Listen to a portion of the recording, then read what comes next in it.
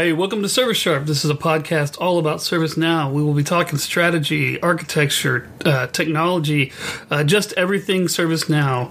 We are not affiliated with ServiceNow. The opinions expressed are our own. We are just a couple of people that are very passionate about the platform. So hope you'll join us for every episode. And without further ado, here we go. All right, welcome back. This is Jason Gibson with Service Sharp.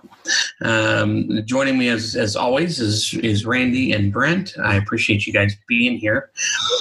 We're going to be covering mobile app today. We're going to be going over the kind of the differences between the old mobile app and the new one, and maybe some specifics about the new one as well. After that, we're going to be covering a little bit. We received some questions from somebody who listens, and we're going to be covering their questions and seeing if we can't help other people that are having some of the same issues. But welcome, everybody. How are you guys doing? Doing good. Doing good, yeah. Having fun with the snow days. Oh, yeah. We got a lot of snow here in Oklahoma, so I know we have a lot of people from all over the world, and but here in Oklahoma, we have some very strange weather. So we had 70 degrees one day, and it was snowing like crazy the next. So welcome to Oklahoma. Yeah. It was actually a decent snowfall this time. Yeah. It was, yeah. Enough to shut down the city. That only takes like a millimeter of snow. Yeah, it's like a coating of snow on something, and they're shutting it down. You know. Yeah, as soon as there's like a 1% chance that there's going to be ice or snow, the bread and the milk disappears from the storage stores. True, very true. Like tornado season. Yeah. Oh yeah. The thing is that most people don't take tornado season seriously, but right? Yeah. But the one day we get ice is a disaster. So. Right. Of course. Well, let's get started. We'll get started with the mobile app. So there was an old mobile app that was, I used it. A lot of people I know used it, and this is, prior to even Madrid. This is something that came out, pretty early on. So we used it a lot. Which is now called ServiceNow Classic? Yes. And it wasn't the Mobile greatest. Classic, that's it. Yep. It definitely had its flaws. And it didn't have any flexibility. It was pretty rigid. You could do only a set few things. And then they came out with this new Madrid mobile app. And everybody was super excited about it. Everybody was super pumped. We got it implemented, and it was good. It was applet-based or app-based, which it was a step forward. And then, lo and behold, the next version, New York, comes out, and we've got a redo. And now we have multiple apps. So to kind of catch people up on what that is they have decided to switch it out.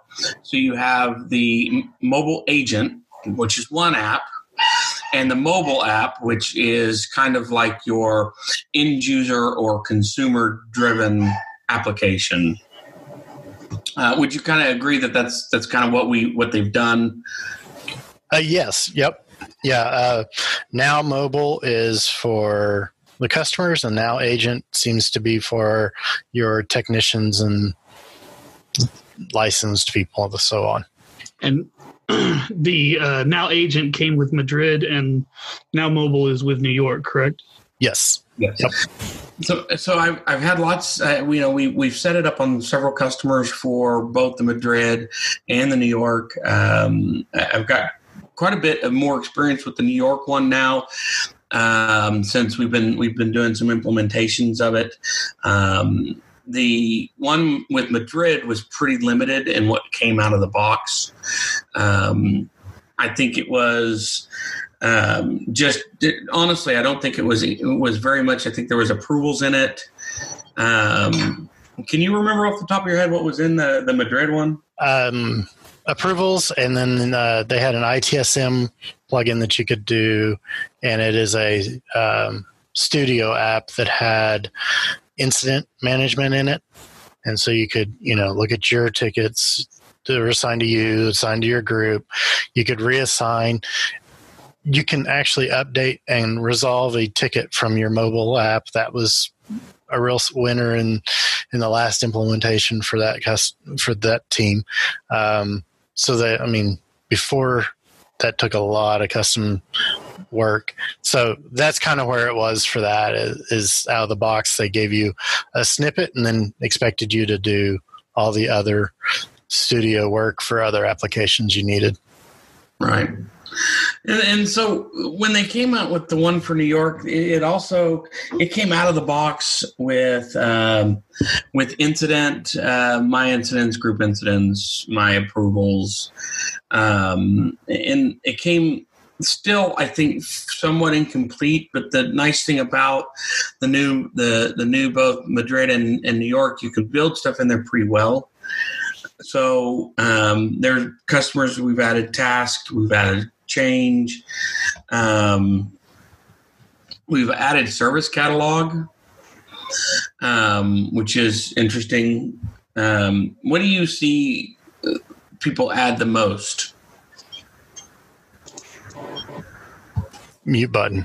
Okay, I see the service catalog was one of the first things that they wanted to add because, opening catalog items for people or even being able to work your catalog tasks and that kind of stuff, that wasn't out of the box. So that was kind of a first custom that they wanted us to do, that kind of stuff.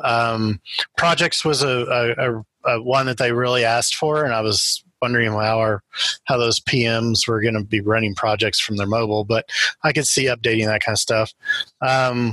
One customer asked to do timesheets and still hadn't gotten that working, so still working on that one. But there were quite a few little things. It's not like you're going to do everything you do in ServiceNow in there. It was just, hey, I need to grab my incident that was just assigned to me, or I need to update it, or whatever.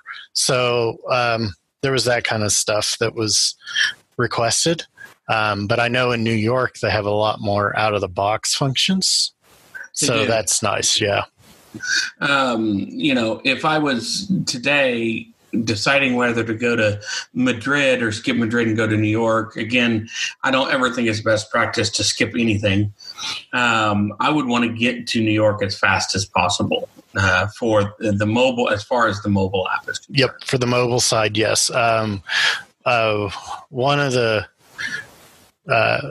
instances that I'm in charge of, they are upgrading to New York, right? Or we're upgrading to New York. I guess I can be part of that because we want to get to the customer side of the portal or mobile app, because they want to replace a home build application that the end users use to log tickets. So it's a third party that gets logged and then ported into ServiceNow. So they want to get rid of that and use the native functionality. So this is going to be a good one for us for that. Yeah, absolutely.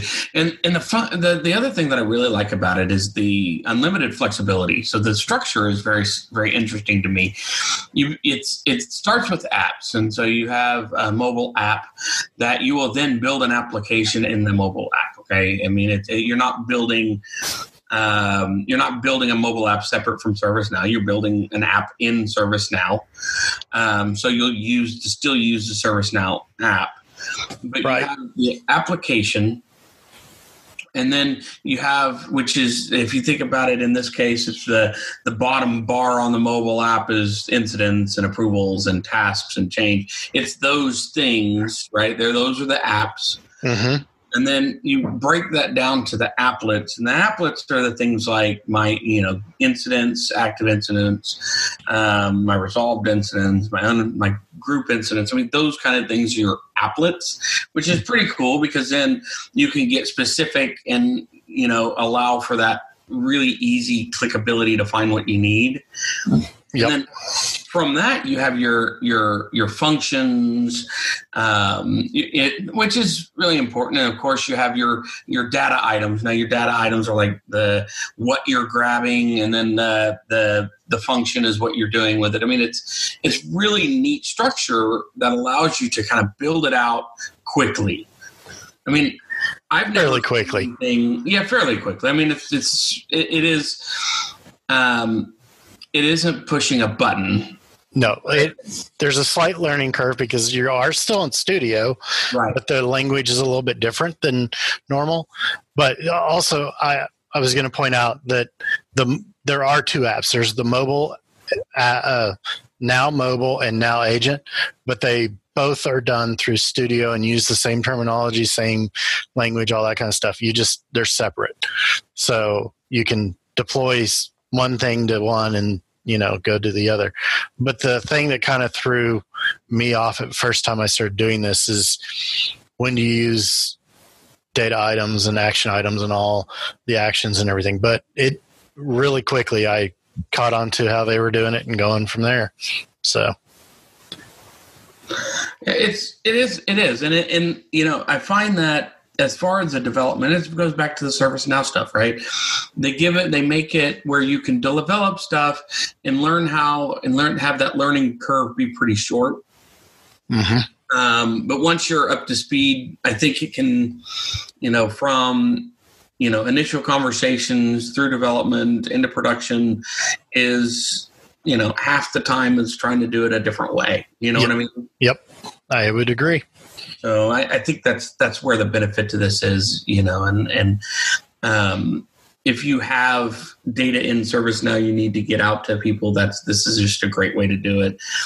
I haven't seen going, crazy. I haven't seen people going crazy with it yet, building really, really crazy stuff. I haven't seen people doing things that are taking it way outside what the normal out of the box or the intended functionality, I think, is where I'm going with that. Well, until you start doing timesheets. Sure.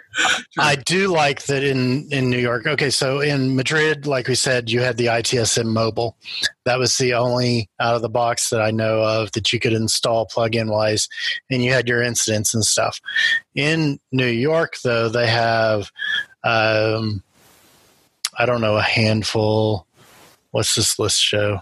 I don't know, about 10 or 15, maybe even more. But things like Project was one of them. Asset receiving through your mobile.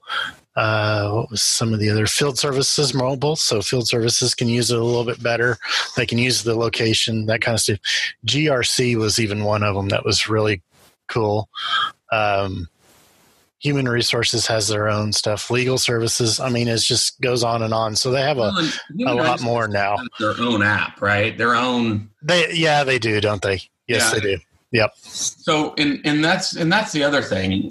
Right now, if you go to Studio, you're going to have two apps, which is but then you download HR. That's going to be a separate app, and I think that they're going to be consistently bringing out apps for each one of their products as we go.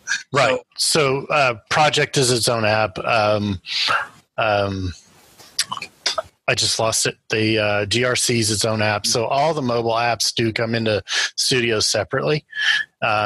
So whenever you if you need to make modifications to those, it is a scoped app. So you either have to make a view that's in the global, or you go and do an update set in that app and do that kind of stuff, or however you want to mess with those apps. But they are in Studio to do that. Awesome. It is truly amazing, though, the thought that they've come into this. Now, I think that people don't really understand why they brought one mobile app in Madrid and one mobile app in New York. And the best thing I can say is, and I don't know, I haven't talked to anybody about ServiceNow about this, but my understanding is they bought a mobile company about that time, right? That's my understanding, is that they had bought a company that was doing mobile apps, and that was porting into ServiceNow or something like that, something close to that. And they brought them in and redesigned their app before, because their classic app pretty much mirrored whatever your portal was, Right. your content portal.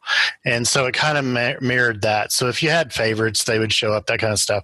That is one thing out of the box that my customers don't like, is that they don't see their favorites anymore on the mobile agent. So you kind of have to work around that, but it's getting there. It's much easier to support and all that. So, but yes, my understanding was that they had either bought the code from the company or bought a company to do that. Like you said, I haven't talked to anybody about it from ServiceNow, so this is just what we've heard. This is rumor and innuendo. Yeah. But I think it's valid, because the purchase and all that happened around similar time frames, and so I think that it's kind of one of those things that they brought in another company to accelerate their development leaps and bounds forward, and I think they did. From one mobile app to the next mobile app, it's a significant change in not necessarily the structure of how you do it, but there's a significant push forward in that. So, yep. Yeah. So mobile app, great. Try it. Make sure you get it right. Don't overdo it. Try and, like everything else, try and stay out of the box. They will continuously bring more and more and more out each time. So don't be, shocked when they come and they create the same thing that you've just spent dev time doing. Yeah, I will have to say the agent. I've had to build more in the agent for the IT side of the house, but on the mobile app for our customers, out of the box, it was pretty close to what the customers would want to see. My tickets, I want to open tickets, my approvals, that kind of stuff. It was simple for them to modify or to use and all that. So there wasn't a whole lot I had to do with the mobile apps, but on the agent side is usually because, the people using ServiceNow day to day as technicians usually want to do a lot of that stuff in their agent. And so that's why you have to modify it a little bit more. So they also know what they want more, because they work in it day in and day out. Yep. Their end users, they use it fairly infrequently. But just like ServiceNow listens to their customers, you got to listen to yours. So keep things as close out of the box as possible. But if you have a customer that has a reasonable request, at least you need to be actively engaged with your end users to find out what you can do and how you can refine things to be better. And the mobile app gives you the ability to do that and to refine those things. So moving forward, just say, hey, how do you like the mobile app? What do you like? What do you not like? You'll be surprised on what they tell you. I've had a lot of people super excited about it.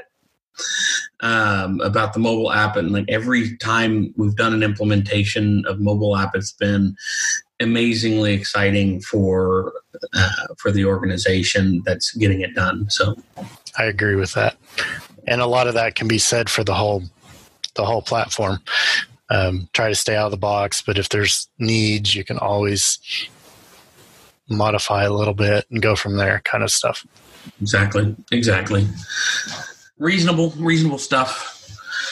So, all right. So, is there anything else that you think that you'd like to cover on mobile or anything like that? I know that I don't necessarily want to go deep into the functions, but believe it or not, it's been surprisingly easy to build the functions that I want, and reasonably easy to create the entire app and applet system. Yep. But I think that's about all. But if you have any questions, any of you guys have any questions about it further, we can always do a follow-up, like we're doing today, for any questions you might have. So don't hesitate to reach out to us and let us know what kind of questions you're having on it. Yep, and I would definitely recommend if you're not comfortable turning it on in your development instances or anything like that, at least get a personal dev system. Turn it on, load the app on your mobile device, play with it in your personal dev. You learn a lot from that, and it's pretty cool. And you probably want to go deploy it in your production eventually.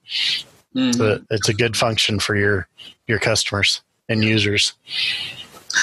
So we're going to take just a quick break. When we come back, we're going to talk about some questions that we previously had from a listener. So I'm looking really forward to that. I think this is going to be great. I think this is information that everybody wants to ask for, or that everybody wants. So stay tuned, and we'll be back in just a few minutes.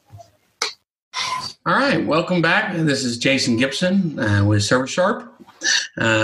Joining me as always is Randy and Brent. I appreciate you guys being here. We're going to be covering mobile app today. We're going to be going over the kind of the differences between the old mobile app and the new one, and maybe some specifics about the new one as well. Also, after that, we're going to be covering a little bit. We received some questions from somebody who listens, and we're going to be covering their questions and seeing if we can't help other people that are having some of the same issues.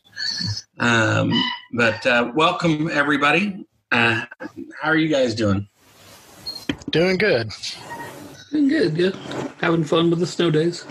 Oh, yeah. We got a lot of snow here in Oklahoma, so I know we have a lot of people from all over the world, and but here in Oklahoma, we have some very strange weather. So we had 70 degrees one day, and it was snowing like crazy the next. So welcome to Oklahoma. Yeah. It was actually a decent snowfall this time. Yeah. It was, yeah. Enough to shut down the city.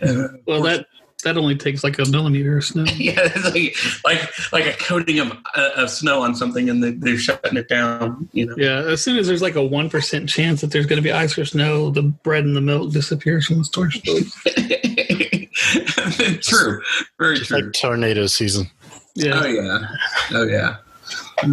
The thing is that most people don't take tornado season seriously, but right? Yeah. But the one day we get ice is a disaster. So. Right. Of course. Well, let's get started. We'll get started with the mobile app. So there was an old mobile app that was, I used it. A lot of people I know used it, and this is, prior to even Madrid. This is something that came out, pretty early on. So we used it a lot. Which is now called ServiceNow Classic? Yes. And it wasn't the Mobile greatest. Classic, that's it. Yep. It definitely had its flaws. And it didn't have any flexibility. It was pretty rigid. You could do only a set few things. And then they came out with this new Madrid mobile app. And everybody was super excited about it. Everybody was super pumped. We got it implemented, and it was good. It was applet-based or app-based, which it was a step forward. And then, lo and behold, the next version, New York, comes out, and we've got a redo. And now we have multiple apps. So to kind of catch people up on what that is they have decided to switch it out. So you have the mobile agent, which is one app, and the mobile app, which is kind of like your end user or consumer driven application. Would you kind of agree that that's kind of what they've done? Yes. Yep. Yeah. Now mobile is for the customers, and now agent seems to be for your technicians and licensed people and so on. And the now agent came with Madrid, and now mobile is with New York, correct? Yes. Yes. Yep. So I've had lots. We've set it up on several customers for both the Madrid and the New York. I've got quite a bit of more experience with the New York one now, since we've been doing some implementations of it. The one with Madrid was pretty limited in what came out of the box. I think it was honestly, I don't think it was very much. I think there was approvals in it. Can you remember off the top of your head what was in the Madrid one? Approvals, and then they had an ITSM plugin that you could do, and it is a studio app that had incident management in it. And so you could, look at your tickets that were assigned to you, assigned to your group. You could reassign. You can actually update and resolve a ticket from your mobile app. That was a real winner in the last implementation for that team. Before that took a lot of custom work. So that's kind of where it was for that is out of the box. They gave you a snippet and then expected you to do all the other studio work for other applications you needed. Right. And so when they came out with the one for New York, it came out of the box with incident, my incidents, group incidents, my approvals, and it came still, I think, somewhat incomplete. But the nice thing about the new both Madrid and New York, you can build stuff in there pretty well. So there are customers we've added tasks, we've added change. We've added service catalog, which is interesting. What do you see people add the most? Mute button. Okay, I see the service catalog was one of the first things that they wanted to add because, opening catalog items for people or even being able to work your catalog tasks and that kind of stuff, that wasn't out of the box. So that was kind of a first custom that they wanted us to do, that kind of stuff. Projects was a one that they really asked for, and I was wondering how those PMs were going to be running projects from their mobile, but I could see updating that kind of stuff. One customer asked to do timesheets and still hadn't gotten that working, so still working on that one. But there were quite a few little things. It's not like you're going to do everything you do in ServiceNow in there. It was just, hey, I need to grab my incident that was just assigned to me, or I need to update it, or whatever. So there was that kind of stuff that was requested. But I know in New York, they have a lot more out-of-the-box functions. So that's nice, yeah. If I was today deciding whether to go to Madrid or skip Madrid and go to New York, again, I don't ever think it's best practice to skip anything. I would want to get to New York as fast as possible for the mobile, as far as the mobile app is concerned. Yep, for the mobile side, yes. One of the instances that I'm in charge of, they are upgrading to New York, right? Or we're upgrading to New York. I guess I can be part of that because we want to get to the customer side of the portal or mobile app, because they want to replace a home build application that the end users use to log tickets. So it's a third party that gets logged and then ported into ServiceNow. So they want to get rid of that and use the native functionality. So this is going to be a good one for us for that. Yeah, absolutely. And the other thing that I really like about it is the unlimited flexibility. So the structure is very, very interesting to me. It starts with apps, and so you have a mobile app that you will then build an application in the mobile app. Okay, you're not building a mobile app separate from ServiceNow. You're building an app in ServiceNow. So you'll still use the ServiceNow app. But right. You have the application, and then you have, which is, if you think about it in this case, it's the bottom bar on the mobile app is incidents and approvals and tasks and change. It's those things, right? Those are the apps. Mm-hmm. And then you break that down to the applets, and the applets are the things like my, incidents, active incidents, my resolved incidents, my group incidents. I mean, those kind of things are your applets, which is pretty cool because then you can get specific and, allow for that really easy clickability to find what you need. Yep. And then from that, you have your functions, which is really important. And of course, you have your data items. Now, your data items are like what you're grabbing, and then the function is what you're doing with it. I mean, it's really neat structure that allows you to kind of build it out quickly. I mean, I've never fairly quickly. Fairly quickly. I mean, it is. It isn't pushing a button.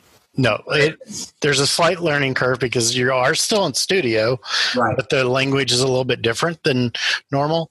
But also, I was going to point out that there are two apps. There's the mobile, Now Mobile and Now Agent, but they both are done through Studio and use the same terminology, same language, all that kind of stuff. They're separate, so you can deploy one thing to one and go to the other. But the thing that kind of threw me off at first time I started doing this is when you use data items and action items and all the actions and everything. But it really quickly I caught on to how they were doing it and going from there. So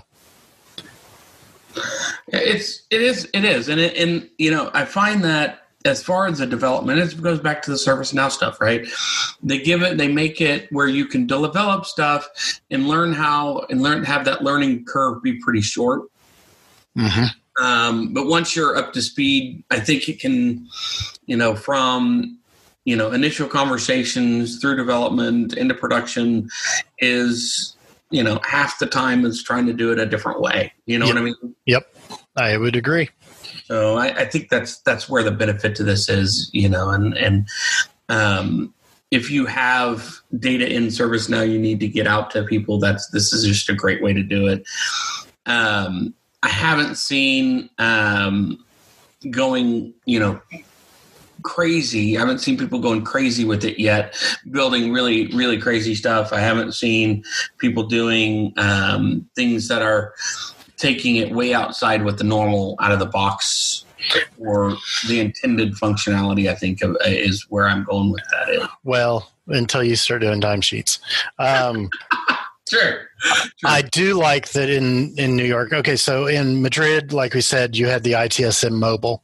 That was the only out of the box that I know of that you could install plugin wise, and you had your incidents and stuff. In New York, though, they have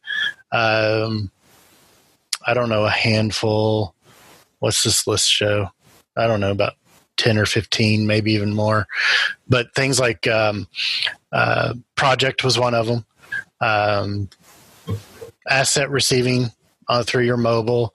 What was some of the other? Field Services mobile. So Field Services can use it a little bit better. They can use the location, that kind of stuff. GRC was even one of them that was really cool. Human Resources has their own stuff. Legal Services, I mean, it just goes on and on. So they have a lot more now. Their own app, right? Their own. They do, don't they? Yes, they do. Yep. So, and that's the other thing. Right now, if you go to Studio, you're going to have two apps, which is the, but then you download HR. That's going to be a separate app, and I think that they're going to be consistently bringing out apps for each one of their products as we go. Right. So Project is its own app. I just lost it. The GRC is its own app. So all the mobile apps do come into Studio separately.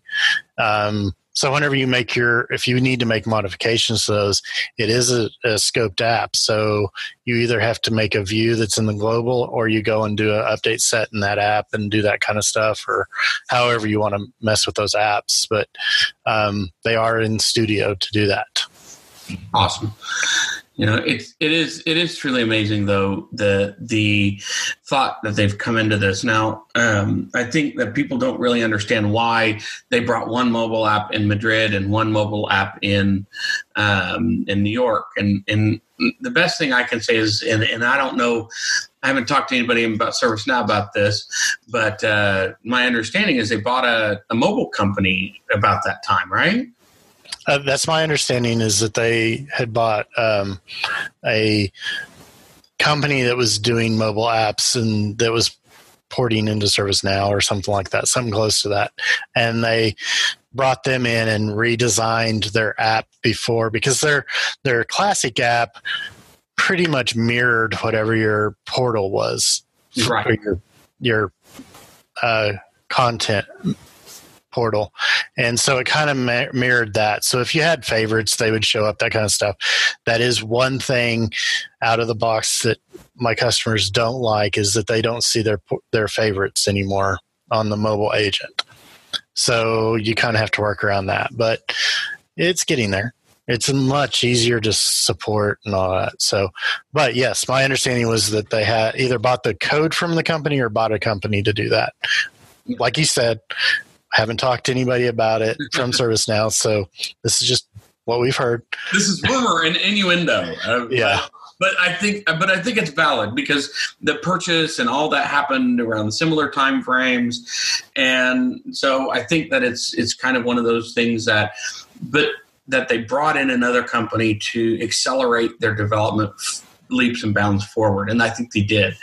From one mobile app to the next mobile app, it's a significant change in not necessarily the structure of how you do it, but there's a significant push forward in that. So, yep. Yeah. So mobile app, great. Try it. Make sure you get it right. Don't overdo it. Try and, like everything else, try and stay out of the box. They will continuously bring more and more and more out each time. So don't be, shocked when they come and they create the same thing that you've just spent dev time doing. Yeah, I will have to say the agent.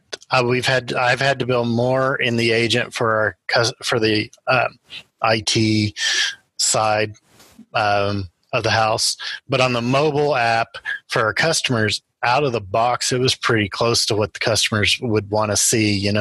My tickets, I want to open tickets, my approvals, that kind of stuff. It was simple for them to modify or to use and all that. So there wasn't a whole lot I had to do with the mobile apps, but on the agent side is usually because, the people using ServiceNow day to day as technicians usually want to do a lot of that stuff in their agent.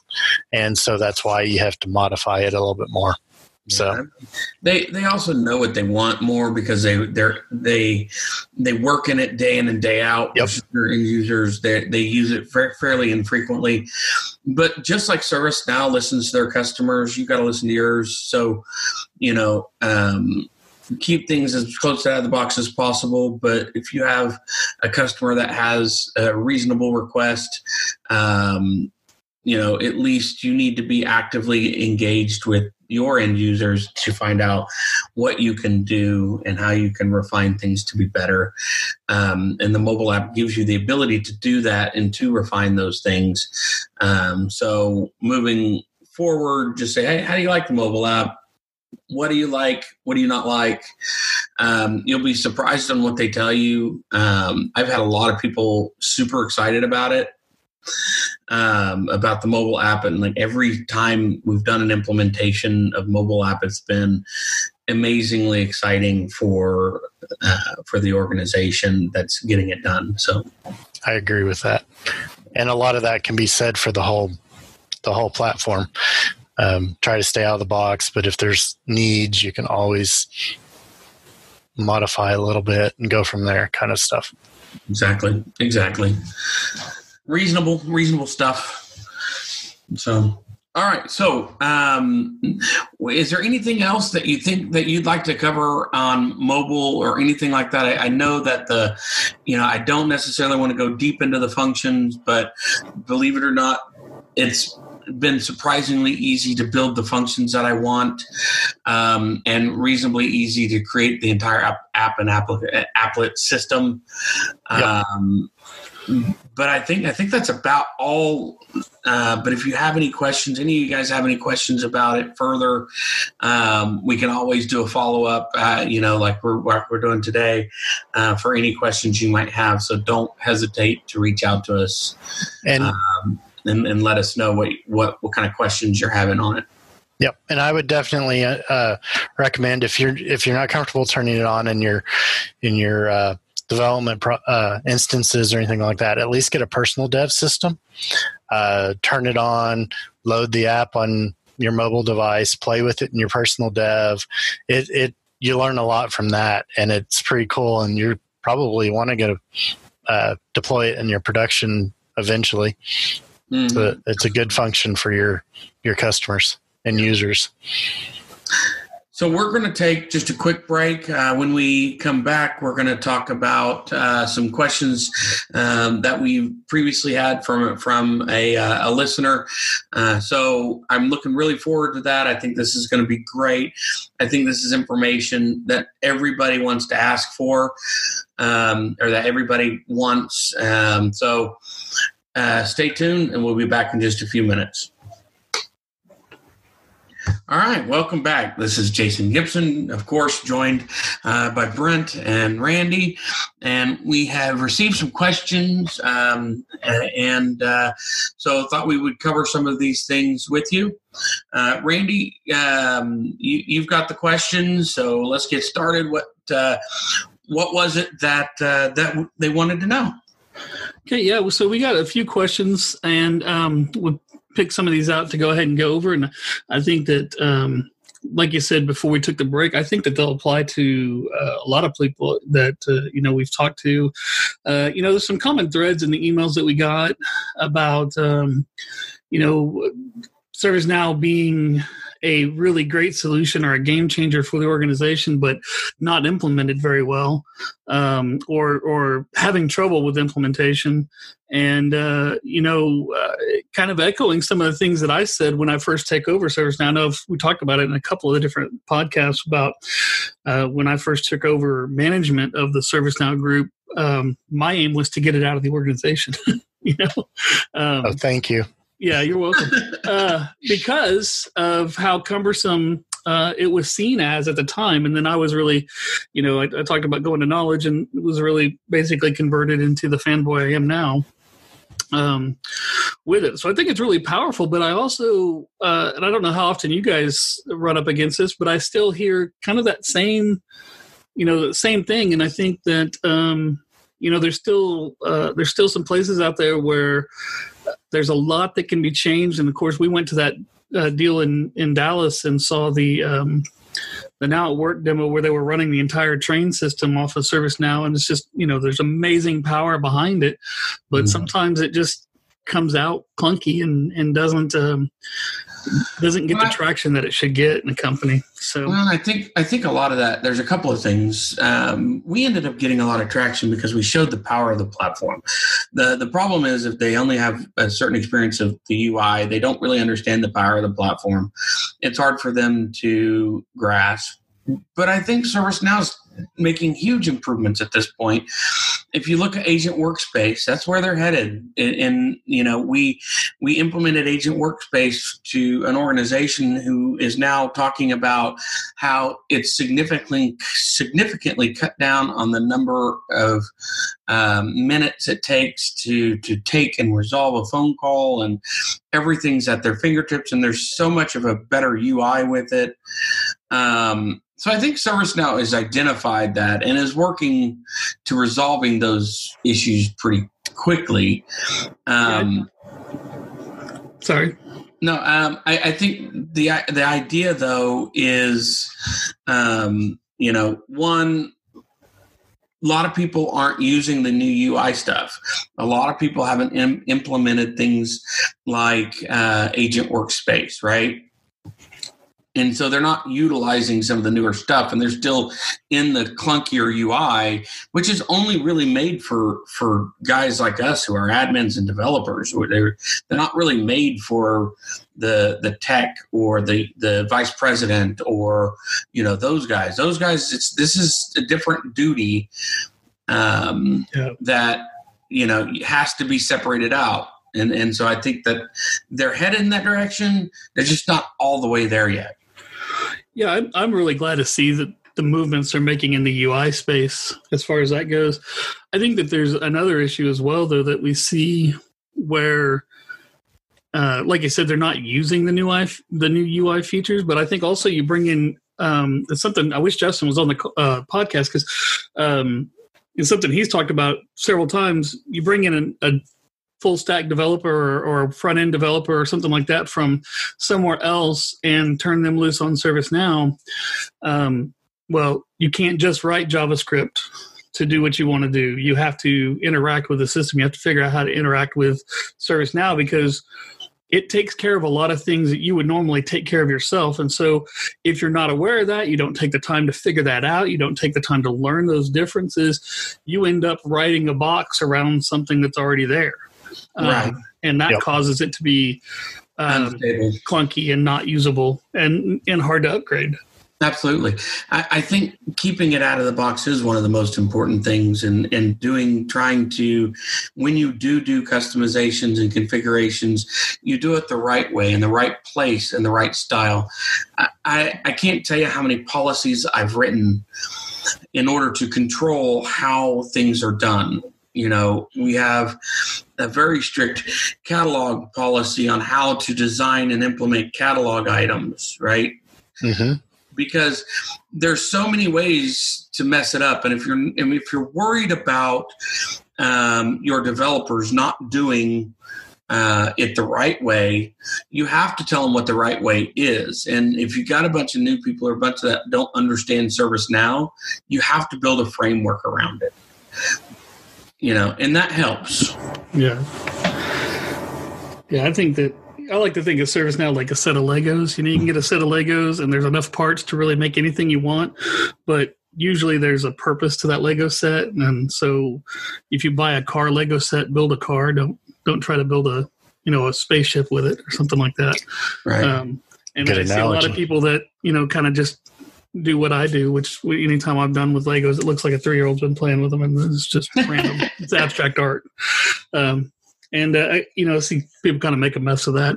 So one of the interesting questions, and I think it's because we've got the perspective, I'm primarily interacting with ServiceNow as a manager or project manager, and you are both developers and admins and architects on the platform. One of the questions was about whenever you're working on a project and you make a request of a developer, hey, can you do this? And they say, no, it's too complex. And it seems like it should be a pretty easy task. How do you kind of navigate that conversation, or how do you navigate and know as a manager, or a project manager, how do you know when to say, well, that's bull, A, because sometimes you have to call bull, and B, to really have a productive conversation about why they're saying no or why they're saying it's too complex. So anybody want to take a stab at that? Yeah. That one's a hard one, but just because I've been on both sides of that kind of stuff. Usually I can turn around and say, oh yeah, that's BS. Why did you tell me that? But if you're ask a question, hey, can we do this? And their first was, no, that's too complex. My first thought would be, okay, do you not know what you're doing? Second is, I'm paying you to do this, but I don't know. I would turn around and ask, okay, why is it complex? What's it going to do? Why can't we just do this simple thing? ServiceNow. Well, anyways, go ahead. No, I was going to say, I think it boils down to knowledge. The reality is, you don't have the knowledge. You don't know how long those things take. And, I would recommend a couple of things. Anytime you're asking for something, Google it. Okay. Because you'll find a lot of information on Google that will allow you, especially for a smaller period of time, make sure, keep them honest for a while. Okay. And then they will keep you on it. Now, don't get me wrong. There's a lot of misinformation on Google. Right. But the caveat to that is make sure you're Googling the version you're on too. Yes. Well, and I agree with that. But I would say from a developer perspective, when you're asked to do something, before you say no, Google it. But I don't think that necessarily from a management perspective, Google the answer. If you want to know how long something's going to take, again, I'm big on the managers, leaders. The leaders especially need to have a basic understanding of the platform, whether it's a basic admin class. Good Service now has is now giving their free basic admin class, and it covers things like filtered lists. So you're not looking at 30 different columns, 30 different choices when it should be 6 choices, right? And you're not looking at the wrong information, and they're not saying, well, I can't do it, but yet it can be done by a simple admin task. You know what I mean? Yeah, and I agree with that to an extent, right? Because I took you guys know that when I was your manager, I took all the classes that you took with you, but I can tell you that I didn't walk out being able to practice it or actually even understand it at the same level that you guys did, because when I left, I went into other meetings. I didn't go and use the information that I learned. Well, okay. Along those lines, though, I've had managers that didn't take the training. I've had managers that did take the training. And when I was talking to you and you were requesting, hey, can we do this? And I used the terminology and I told you what we were doing, you understood it. If I tell other managers, my older managers and stuff, they didn't always understand that because they didn't understand the lingo, that kind of stuff. But so that kind of helps. But also the level setting of the terminology is very important. Yeah. But you got to have some kind of confidence in your developers. Mm-hmm. If you don't have confidence in your developers and you're going, hey, that has to be BS, then you gotta kind of think, okay, are these really the people that need to be working on this? Though, if you're getting, hey, that's too hard as an answer, then maybe you need to rethink those people. I don't know the situation. I can't say, get rid of them, but you need to maybe educate yourself just a little bit to make sure that they are going right. But, there's different ways. As a developer, I would never say, no, that's too complicated. I'd explain it a little bit better. Go, hey, we could do that, but that would take us so far out of the box. It'd mess up upgrades, or no, the functionality that's in there is kind of locked down. We can't change it that way, but, that kind of stuff. And if you have a basic understanding of the platform, if you've taken the and there's a dozen ways to take the admin classes. It's 13 hours, free online. You can it's at your own pace. Go through it. But as soon as you have the ability to speak to them about it, you just simply ask why. This is too complicated. Why? And if they can't explain why, then you've got a problem.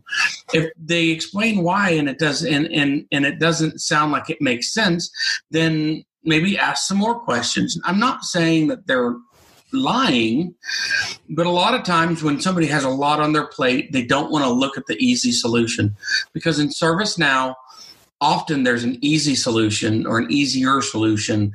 And somebody who is especially somebody who's done lots of dev work, who doesn't know the platform as well, they see things and they do things in a more complicated way that they don't need to do that. And it's not good for the system either, but they do that because they don't know any better.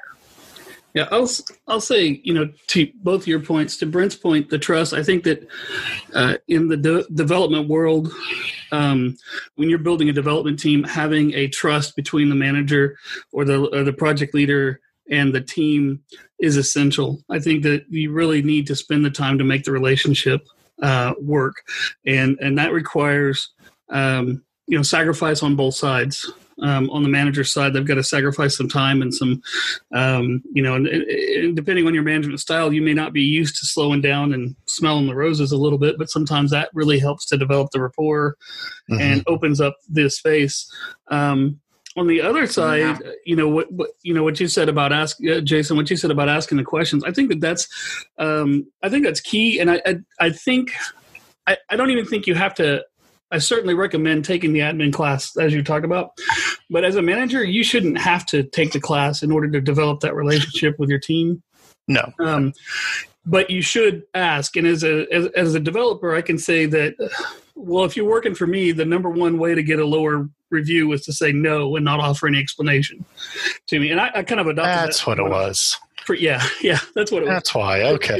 Yeah. So I kind of adopted that from one of our senior leaders. He didn't always agree with me, but he would always listen to my objections if I brought him a reason, for it. I couldn't just say no without having either an alternative of how to do it a different way. Yep. Or some supporting reasoning. And I think that that's a reasonable expectation from a manager to anyone is, okay, we have a business objective. We have to, whether you agree with the business objective or not, it's the business objective. And I think that there's a certain level of, as management, we need to explain how the business objective relates to the customer and relates to what we're doing. Because there may not be an understanding of that from the developer side. But I think, as a developer, you also have to have a responsibility to say, let me see if I can figure this out. And, and I think that a lot of developers I've worked with have developed this knee-jerk kind of reaction of this person doesn't understand a word of what they're saying or anything like that. So I'm just going to say no by default. That way I don't get roped into anything that's going to suck the soul out of me or something like that. Right. And I can understand and appreciate that. Now, on the flip side, and this will hack off a lot of people, as an employee, I think it's your responsibility to go find out what the customer pain points are as well. If you really want to excel at your area of expertise, find out why the business needs things this way. Go and learn something about it. I really love some of the things that we did where we went to different customer areas and just shadowed them for a little while to kind of figure out, okay, I understand why you complain about this all the time because it sucks, Yep. And I had a great boss that taught me how to do that, and it's been great since I've started doing that. Yeah. It is, I will say, pretty important to make sure you understand your customers, but it's also, you have to prioritize, you end up, urgent versus important, right? Mm-hmm. So you end up fixing the urgent. And if you're not listening to your customers and sitting down with them and seeing what their pain points are and seeing how you can help, those are the important things. Those are the things that are going to drive you forward and get people to use it. And I can't say enough how important it is to find a good partner in this. If you're outsourcing this and they're telling you no like that, then they're not a good partner. Yeah. You need to find somebody who will listen to you and come up with a solution and give you the option. I can do this solution. It's not out of the box, but here it is. I can do this, this, and this, or I can do this. It's within the box. Right. And here's your options. And let you, as the leader of your organization, make the choice based on your business need. Yeah, exactly. Well, and I think that if you find a partner that's willing to say that may be not the best thing for us to do, you may need somebody else to handle this particular aspect of it. They may be better at, say, there's a niche, part of ServiceNow. If you find someone that's willing to say something like that, then that's a good sign you can trust them on other areas. Yeah. Yeah. Well, I'm going to tell you also, though, I've also dealt with both external vendors, implementers. I've worked with, those people that just simply didn't have the capability and the skill to do the job. And if that's your position, if you think that might be the case, then you have a long road to hoe, because you're going to have to identify that. And it goes, in my opinion, it's trust but verify at that point. I trust that you said that. Now I'm going to go verify that's the case. And, ask somebody like, us, like you're doing here. If you ask the question, and sometimes you're going to get the answer you want. Sometimes you're going to get the answer you don't. But I'm going to tell you that if you're doing some of the minor things and they're telling you they're major, you'll find out by letting us help you. Yeah. Now, one thing that while you were talking about that, it also made me think, I've worked with all kinds of different people. I've worked in healthcare industry for 23, 24 years now. And there's a lot of different personalities, all that kind of stuff. True developers have a different type of personality than most people. So if you start questioning them on why they said no, a lot of times they get defensive. So, going, well, why can't you do it kind of thing, kind of puts them on a defensive, because that's the kind of mindset that some of those people are. So I would suggest when you're asking questions, don't try to put them on the defensive. Try to, okay, I'm kind of new to this or whatever. So can you explain why this is going to take too long or why this wouldn't work? That kind of stuff. You're a much nicer person than I am. I know, but you get, what's this? You get more flies with honey. Sugar or honey with vinegar, whatever. But it's absolutely true. I think. So it's always good to be kind of like that. I mean, because in essence, you really are trying to learn, why would this be too complex? I mean, I don't know the system, you do. I'm just trying to learn. Okay, so I don't ask you the same question again later. Well, the bedrock of a stellar team is trust. Yeah. And the bedrock of trust is communication and integrity. Yep. And so, it's really well worth spending time, even if you're a technical group, on communication skills, in order to really build that team up. If you want to have a world-class team, then work on the communication skills and be open be vulnerable as a manager. I think that be authentic. And I think that it's the manager's job, be willing to, you've got to just, in order to really establish trust with the developer, you've got to show them that you're willing to let them run a little bit and that you'll back them up. And then in return, the developer has to be, not sink you. And so, there's there's a little bit of vulnerability that goes both ways there. Now, when you come to contractors, that's a little bit harder to do, but you can do it. I mean, I've worked with several vendors, contractors over the years, and some of them I still keep in touch with, even though they're not our vendors anymore, because we got to talking, we got that trust in there, and we just keep up with that stuff. Let's talk about something nobody wants to face, though. The reality is sometimes people just can't cut it. and it's not there, and it may not be, and it may be they need more training. It may be a lot of different things, but there are times where people just can't cut it. And if you have that situation, identify it quickly and resolve the situation.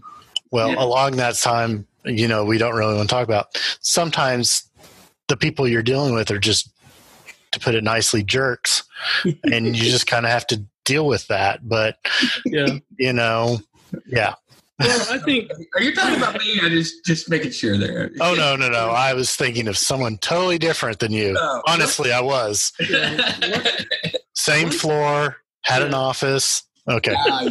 Yes, got it. One thing that I have, personally, I tried too long with people sometimes to bring them up to speed and giving them too many chances, and it's damaged the morale of the team. And so I think that, you know, when you've got someone that's an underperformer that chronically underperforms and is not getting the hint, either they need to be working for a different manager that can motivate them a different way, or they're just not going to cut it in the environment that you're in. And it's better for the team and for that person to go ahead and part ways, and do it before you have to do it and hate each other for it.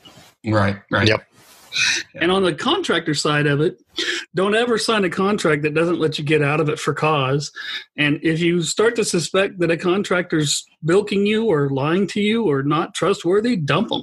Yeah. Don't hold on to them. Yeah, don't work with somebody that's just going to come in and put their template in, say, okay, everything's good, and not want to do a job. Well, I'll say that not just in the ServiceNow world, but in a lot of projects. I've managed a lot of projects. A lot of projects that you go in and find the struggle with is, you know, people hire big name companies that kind of come in and coast on their name.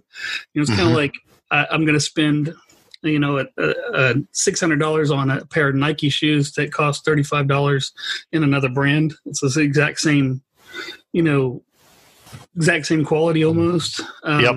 And so don't go with a big name, go with quality. You know what I mean? I'd say that. Right. And there are some big names that have quality and everything, but you know, do your research. And don't fall into the trap of this whole thing that irritates me so much. And this is a soapbox I'm about to jump on. But companies that come in and they go, well, we've got this tool for the cloud that blah, blah, blah, blah, blah. Bull crap. There's no tools for the cloud. It's all configuration based on your company's need. If anybody comes in and they want to deploy something that flips every switch known to man just because they like doing it and that's worked at another company, don't take that contract.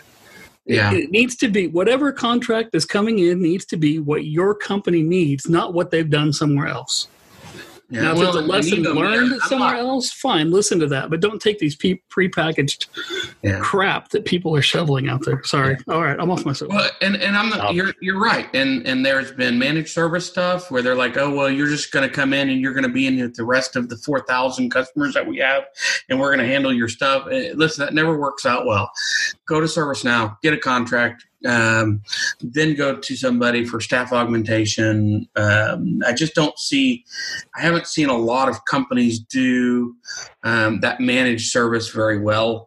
And I've seen it go wrong more times than not. Customers literally waiting to get out of their contract so they can dump them and then they can turn around and move into something else. And not doing important projects to move their organization forward because of it. Yeah. And I've seen it. It's quite sad. It always boggles my mind how much money companies can afford to waste on people that aren't listening to them. Yeah. You know, it's one thing if a company has a valid reason, just like when you're talking to your developer, if a company can come in and say, we tried that here, here's the results of that. It's a disaster. Don't do it. That's one thing. But if they're just coming in and they're saying, you don't have to think about anything. Here's the easy button, hit the easy button and give us 6 figures and it's done. Well, they're lying to you. There's no easy button. No easy button. And you know, I gotta tell you, I think the one thing about external vendors, when you do it, structure it right, when you do have that that person who says, with every request you have, that's too hard, or I can't do that because it's not out of the box, and it's constant pushback, and there's no explanation. It makes it easier to get to switch that over. So. Yeah. Yep. Yeah. If you got vendors that tell you that stuff's too hard, that they don't want to do it, that just means that they don't know how to do it. I mean, you know, I'll never, as a consultant, I'll never tell you it's too hard. I'll tell you it's going to cost more money, but I'm not going to ever tell you it's too hard. I may recommend you not do it. I may say, I definitely may recommend you not do it. I might also recommend, okay, you want to do this, but it'd be easier if we do it this way, and you'll still get the same data, that kind of stuff. But straight out, no, it's too complicated. Without explanation is just not a valid. I mean, always go back and say, well, can you explain why it's too complicated? I'm just trying to learn, that kind of stuff. And that's a good approach. I'm just trying to learn. I just want, help us avoid this misunderstanding in the future kind of thing. Yep, exactly. And as an example, there's a couple of ways to do almost anything. For example, if you're doing a filtered list, right? There's a couple of ways to do a filtered list. You can do it with a simple filter. You can do it with a script filter. And there's several ways to do the filter. But none of them are really very difficult. The reality is they should be smart enough to be able to explain to you why it's difficult or what they're doing. And if you have just a little bit of knowledge about ServiceNow, you'll be able to understand what they're saying. And then you will understand it and you will get it. But if they're not willing to tell you that, then, and especially if they're an external vendor, then you got the wrong vendor.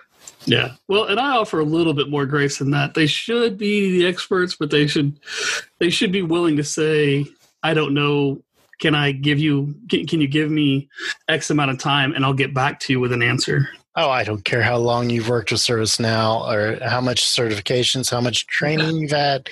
There's some part of ServiceNow you're not going to know. Yeah. Well, so you're going to have to do some research and tell them, okay, well, let me get back with you on that. Yeah, there is no end to knowledge. You don't reach the end and become, an expert.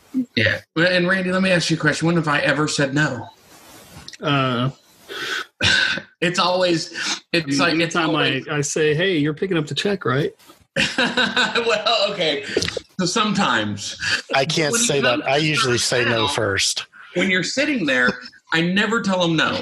Especially initially. I go back and I do my research and I make sure that my I's are dotted, T's are crossed, and I say, here's my recommendation. Yep. Yeah.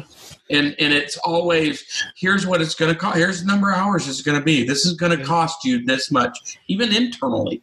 It's going to take this amount of time to get this. Yeah. Yeah. I'd be lying if I said I never just say no flat out. Not saying it's too. There's times when I get frustrated with people and I just don't want to talk to them anymore. And I'll just say no flat out. I shouldn't do that, but I'd be lying and disingenuous if I tried to say that wasn't the case. I will have to say the people I work with closely, if they ask me something, just my knee-jerk reaction is no. And it's usually just joking with them. And then I'll go, okay, no, we can do that or whatever. But when it's a paying customer or something like that, we're talking about something in a project meeting and they are asking, can this be done? I'll answer them. But, I actually started a bad habit with my kids of just saying no by default to everything. And I think that's where mine started off of. Yeah. It hurt the dialogue with the kids, honestly. And I had to kind of try to unlearn that. Yeah. Well, I think we may have beaten this point to death. You think? Yeah. We have more questions too, don't we? I jumped on a soapbox there, and I apologize for that. Hopefully, some of that answered the questions that was asked. Yeah. Yes. One of the questions that was asked also was a technical question, and it was about how do you filter. And I think you guys said the answer earlier. One of the answers earlier is it was about how can you take a list and only have it display a limited amount of information, and is that a functional possibility in ServiceNow? It's pretty simple. There's a couple ways to do it. Mm-hmm. There is a simple list filter, and you can do that basically based on conditions, which is actually very simple. You can say active is true, so you only show active in the list view. You can say that you can do a script that then returns from a separate table. There's lots of ways to do it. Now, Brent, I don't know, what do you consider the best way to say if it's so let's say a custom table and you've got too many variables showing versus another field? Well, it's all conditional. I mean, there's so many ways to do it. Yeah. There's always that, okay, active true. So we only want active as true. So we're talking about reference fields right now. So if you do active as true, that kind of stuff, you can also do, like you said, you could do a override on the field and say, go to the script include and run this query. But the query could also say, go find these two fields on this current ticket, use them in the query and come back with just what is there. So let's say I'm looking at a form like a user form, and I put in their location is location A, and then I click on the floor reference. I click on that, and in the background what it does is goes and says, okay, location A has how many floors? 3 floors. Okay, it'll come back with 3 floors. So you could do that through a query like a script include or something. It's hard. This is not. No, it's not that hard. Difficult. It's now if you're talking about like drop downs and you want to modify the drop down list, let's say there's we'll go back to my example. So you have a location. So you have a drop down with your 16,000 locations. So you pick building A or whatever you want to call it. And then you go to location, you drop that down and it'd show the 3 floors. Well, in the background, what it does is you have your choice lists. So in location, you have your 16,000 whatever list locations you have. Good luck with that on a drop down. But anyways, you have your drop down. Then on your floor locations, you would say, okay, here's all the locations or all the floors that we have in our whole organization, but they have a parent category over on this side. So you put in building A, and that's your parent on those. And so whenever you pick your location, it filters that drop-down list for you. So you always have that filter. So there's a couple ways to do that. And they're also anybody that's ever done UI development in their life or front-end web development in their life, if they tell you there's not a way to filter a list, then they're insane because, right. I was just thinking when you were saying 16,000 locations, there's a good way to crash a browser right there. Yeah, I would say, best practice I would think is if you have more than, 15 choices or so, if you have too many, don't do them in a select box. Do them in a reference. Go create you a custom table, put those there and reference it. You don't ever most want to of the time you're going to be... Yeah. Most of the time, you're dealing with those big lists, though, right? You're going to be dealing with calling a table. Yes, it's most often going to be a reference field because you're calling a table. You can also do a choice list off a table too, but right. Sometimes people pick the choice lists because they don't know how to do the JavaScript or the queries or anything for a script include to make it even more that way. So, I have very verbose to be able to do it in a script, but let's be honest.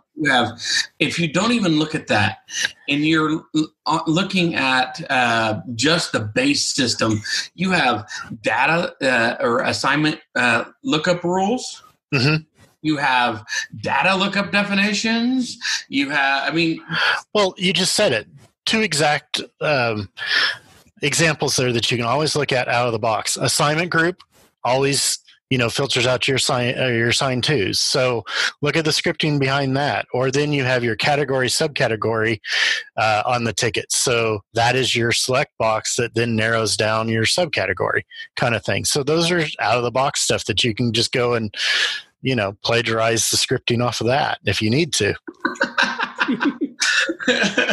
Copy and paste is your friend. But we're also, when you're talking about out of the box stuff, a data lookup is simply you create, for example, priority. You go, okay, well, if this field's this and this field's this, then we're gonna automatically set this field, and so there are lots of ways to do any one thing, and there are lots of ways to do it out of the box. The reality is, if you have somebody that has a problem doing the basic stuff, they just don't have the knowledge. Yeah. Either if they're internally, they need to go start sending them to training. Yeah, right. Some of the free training and I can't stress this enough. If you are a leader, you need, without a doubt, to get to knowledge. I can't tell you how many leaders are like, well, I'm going to send these other people instead because, I'm the leader. But no, you need to understand, you need to go, you need to see the power of the platform, because that will keep you engaged going forward through the year, and it will teach you so much that you will not even know what to do with it. It just is amazing. And as a leader, I think that you should go, if nothing else, to show your support for the rest of the people that are on your teams. Now, I will say, as a leader, there's a lot of benefit to going to knowledge. Obviously, that's where I was converted to, not wanting to gut the system and really embrace the system and try to do some really good things out of it. But go and come back with realistic expectations, because as a admin, developer, and network guy a long time ago, I had some bosses that would go to trade shows and they'd see an ad link for something, they would buy it, they would ship it, I would get it in my office delivered, they would get a delivery notification and call me and go, hey, is that racked up and installed and working yet? And I would be like, what are you even talking about? Right. So temper your expectations when you go. There is a lot of magic you can do with ServiceNow, but it can't be done overnight. Oh yeah, there's a ton of stuff out of the box that can be done, and don't come back and say, okay, I want you as the only admin for a system, or there might be multiple. We need to have demand, project, idea, problem management, change management, all this turned on by next month. But that's also, I'm going to be honest. Temper your managerial ADD is what we're saying. Yeah. Yep. Yeah. But I'm going to tell you, that also brings back to something that is really near and dear to my heart. You need to have a project plan. You need to have a roadmap. You need to understand where you are today and where you're going. And unless you go to knowledge, it's more difficult to figure that out. Okay, there's one rabbit trail off of a filter onto knowledge, and yeah. Sorry about that. I think we have a quote of at least one every show. Yeah. So there was another question about losing code in ServiceNow, and how far back is that even possible to lose code? How big of an impact is it? Can you even do that? As a manager, No. Jason, can you lose code? So, no, you cannot lose code. You can delete code. I would recommend that you never delete code, never delete anything. If a box comes up and tells you to type in delete, think second about it, right? No, just tell them no. Make sure and put a change in for that. And if you do type delete and then say yes and then say yes again, be the good guy and be honest about that's why the code's not there anymore. Well, no. If don't just say it was lost. If you're that guy and you deleted an entire table, you go to your very good, wonderful coworker and say, "Can you please restore to the last backup?" Yeah, I didn't. Okay, so okay. It depends. I guess you could lose code, but almost every single thing you do in the system gets put in an update set. Mm-hmm. It doesn't matter if it's the update set that you create so you can move your code from one instance to the other. If you're in default, everything you do goes into default. So your code's down there somewhere. Yeah. Here's what they're talking about. Unless they, yeah. My guess is they're talking about, well, we did a clone and we deleted code that we created. Let's put it this way. If code is being deleted in your system, somebody screwed up, and I've screwed up, so it's not, don't get me wrong, but I think we've all done that. Somebody screwed up, and that's why the code is gone, because everything, like Brent said, is saved in update sets.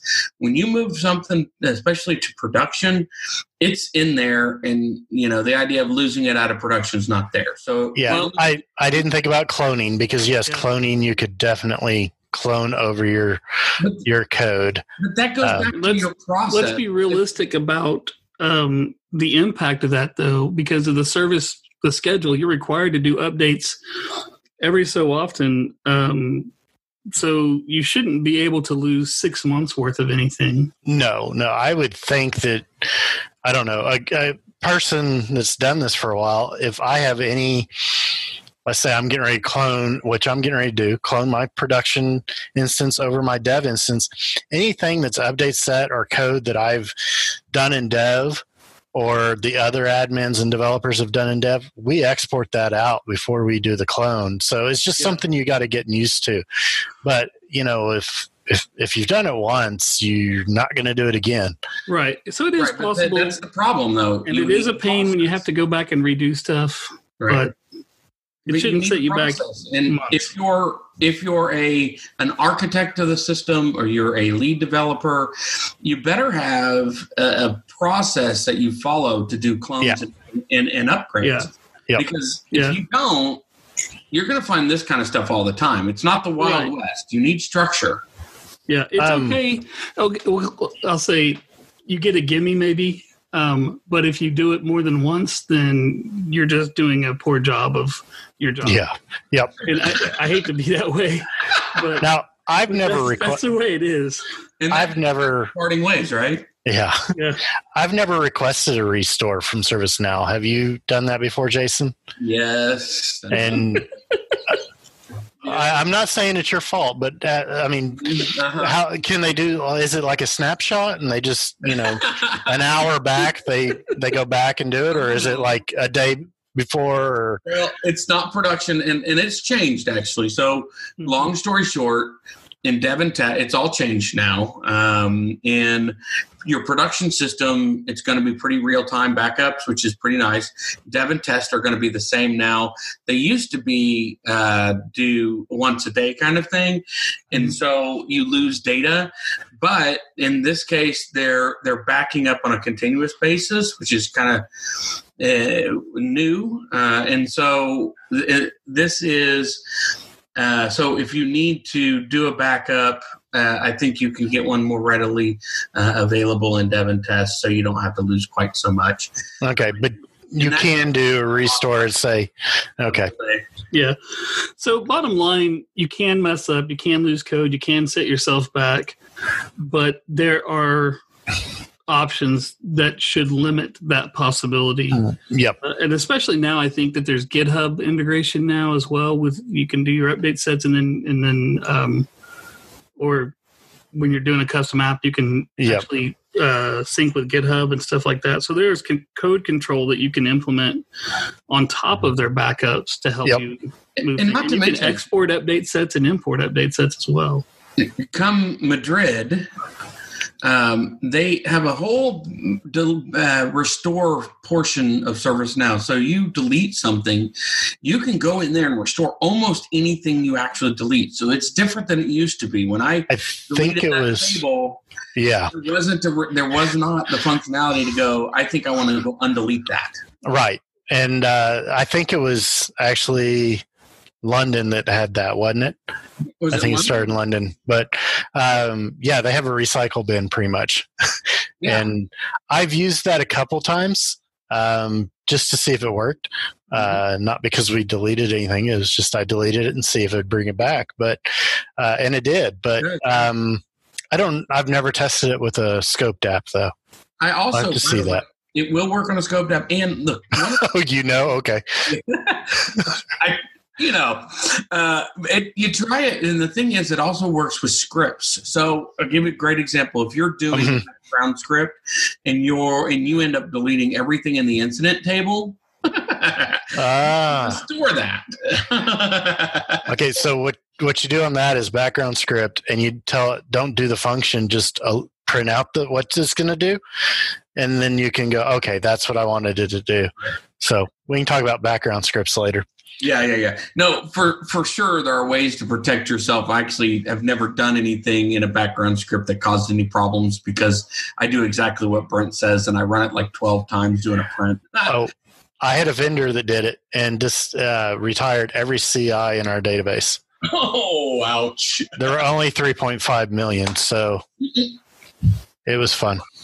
Wow. All right. So I think we've answered that question. I don't remember what the question was now. No. Can you delete code?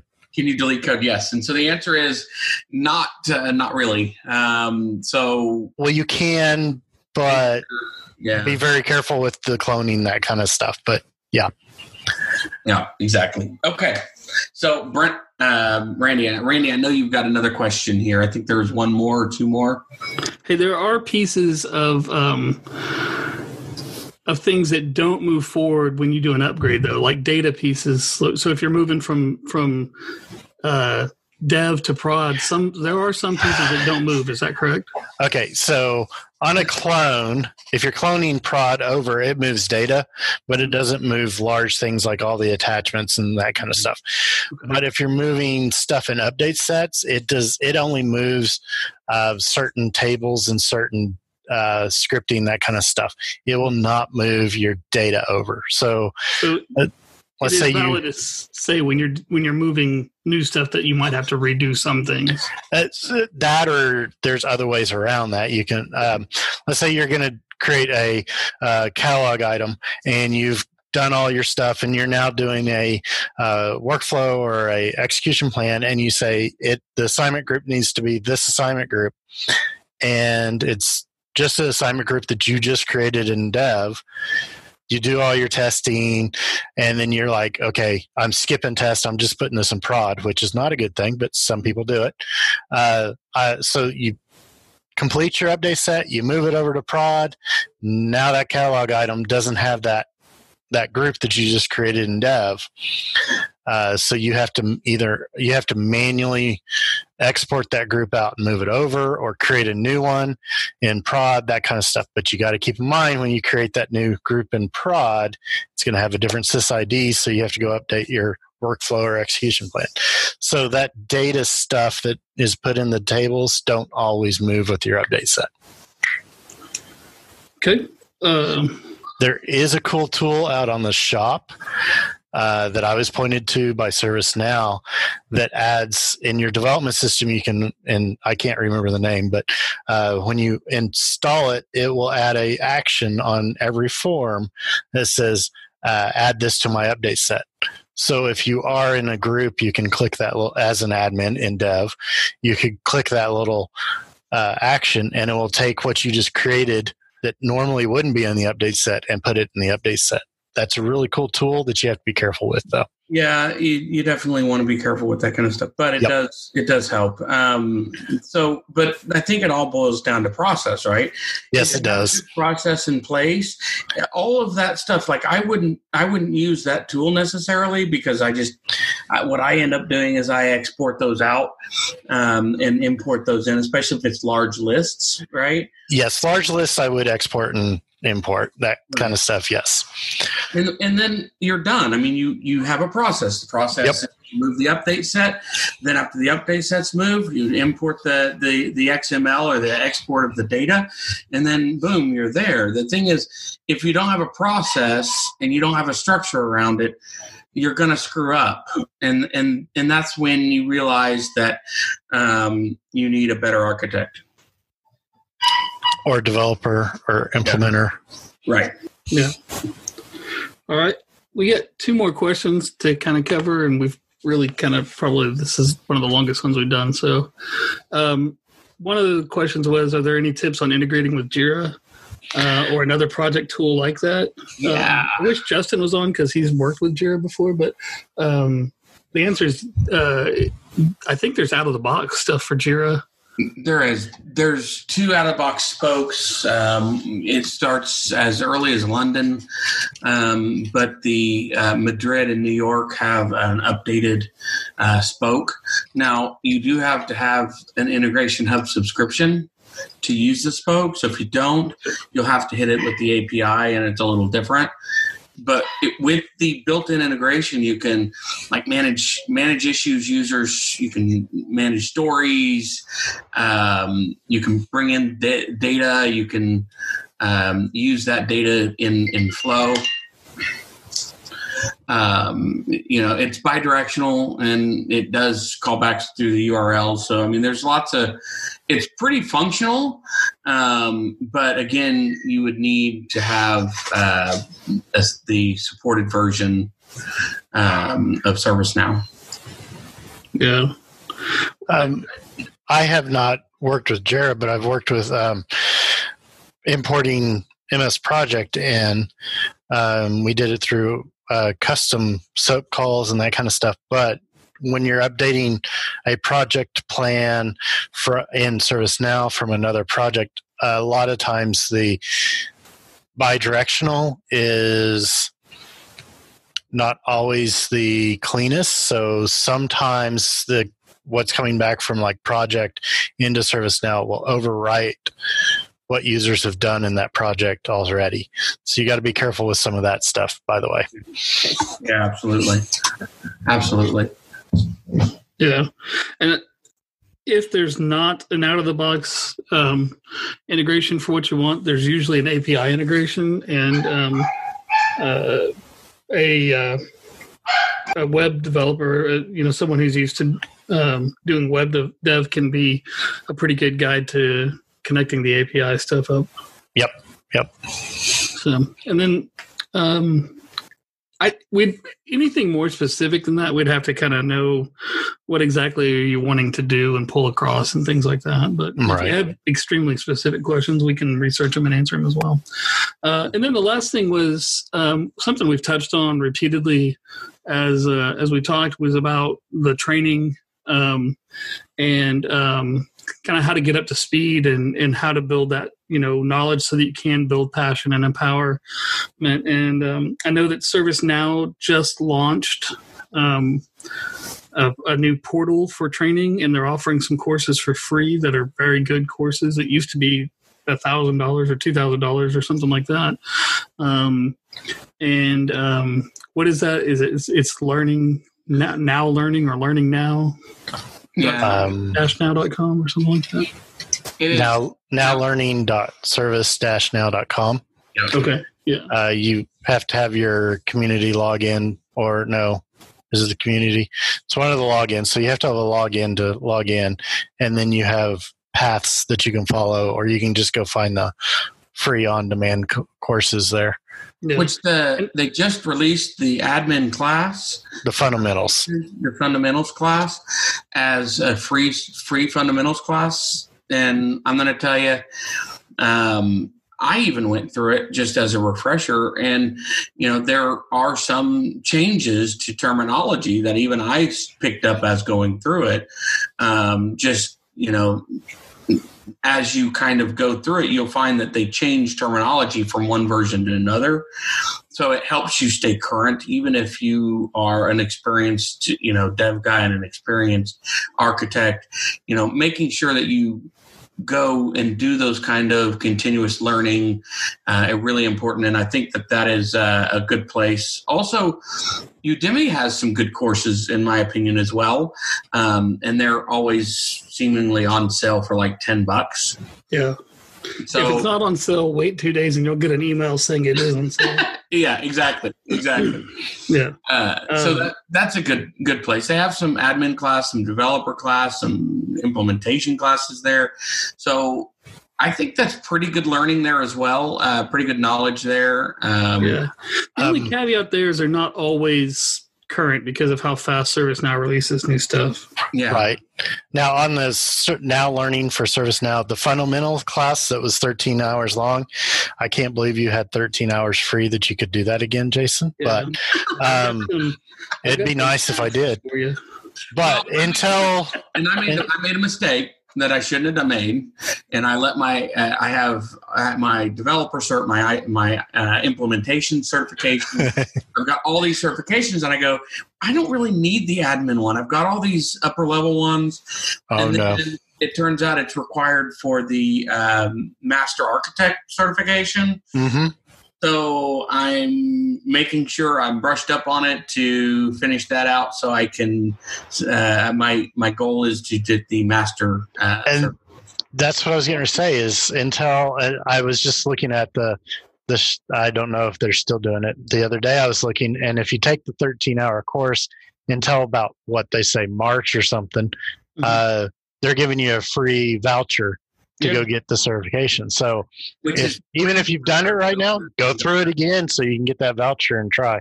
Yeah, no kidding. Did you notice they went up on their prices for their tests? No, they're now $300. They went from $100 to $300. $150. Okay.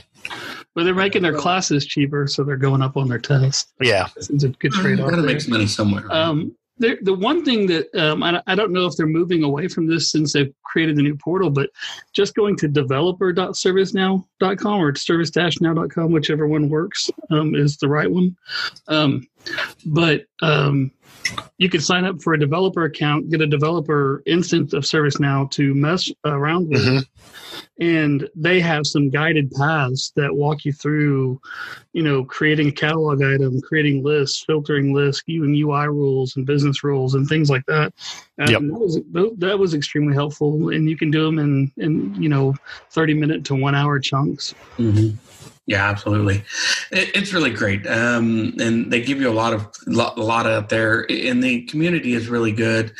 I'm going to say that it's gotten so big that there's a lot of stuff that's unanswered, and there's a lot of stuff that's more difficult to find now than it used to be, because it used to be a little smaller community. But with that being said, it's still a wonderful resource. Oh, yeah, because the community, unlike some other communities I've been part of, the developers and the people at ServiceNow actually answer questions on the community pretty quickly.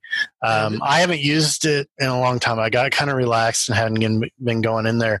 I used to try to answer questions for people.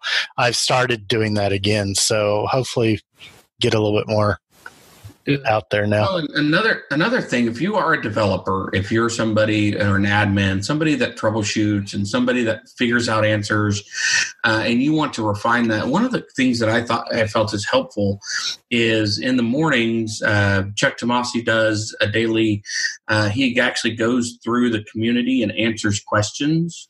Yeah, it's a really helpful thing to see him answer the questions and go through why it is what it is. So that's a good thing to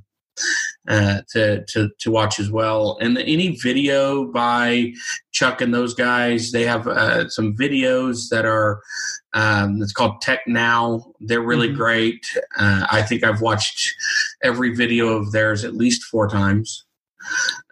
So Phil, there's a lot of resources out there, guys. If you want to know more, and that's what I keep telling everybody. Everybody's like, where do I go learn stuff? And I'm like, well, if you want to know more, there's lots of resources out there.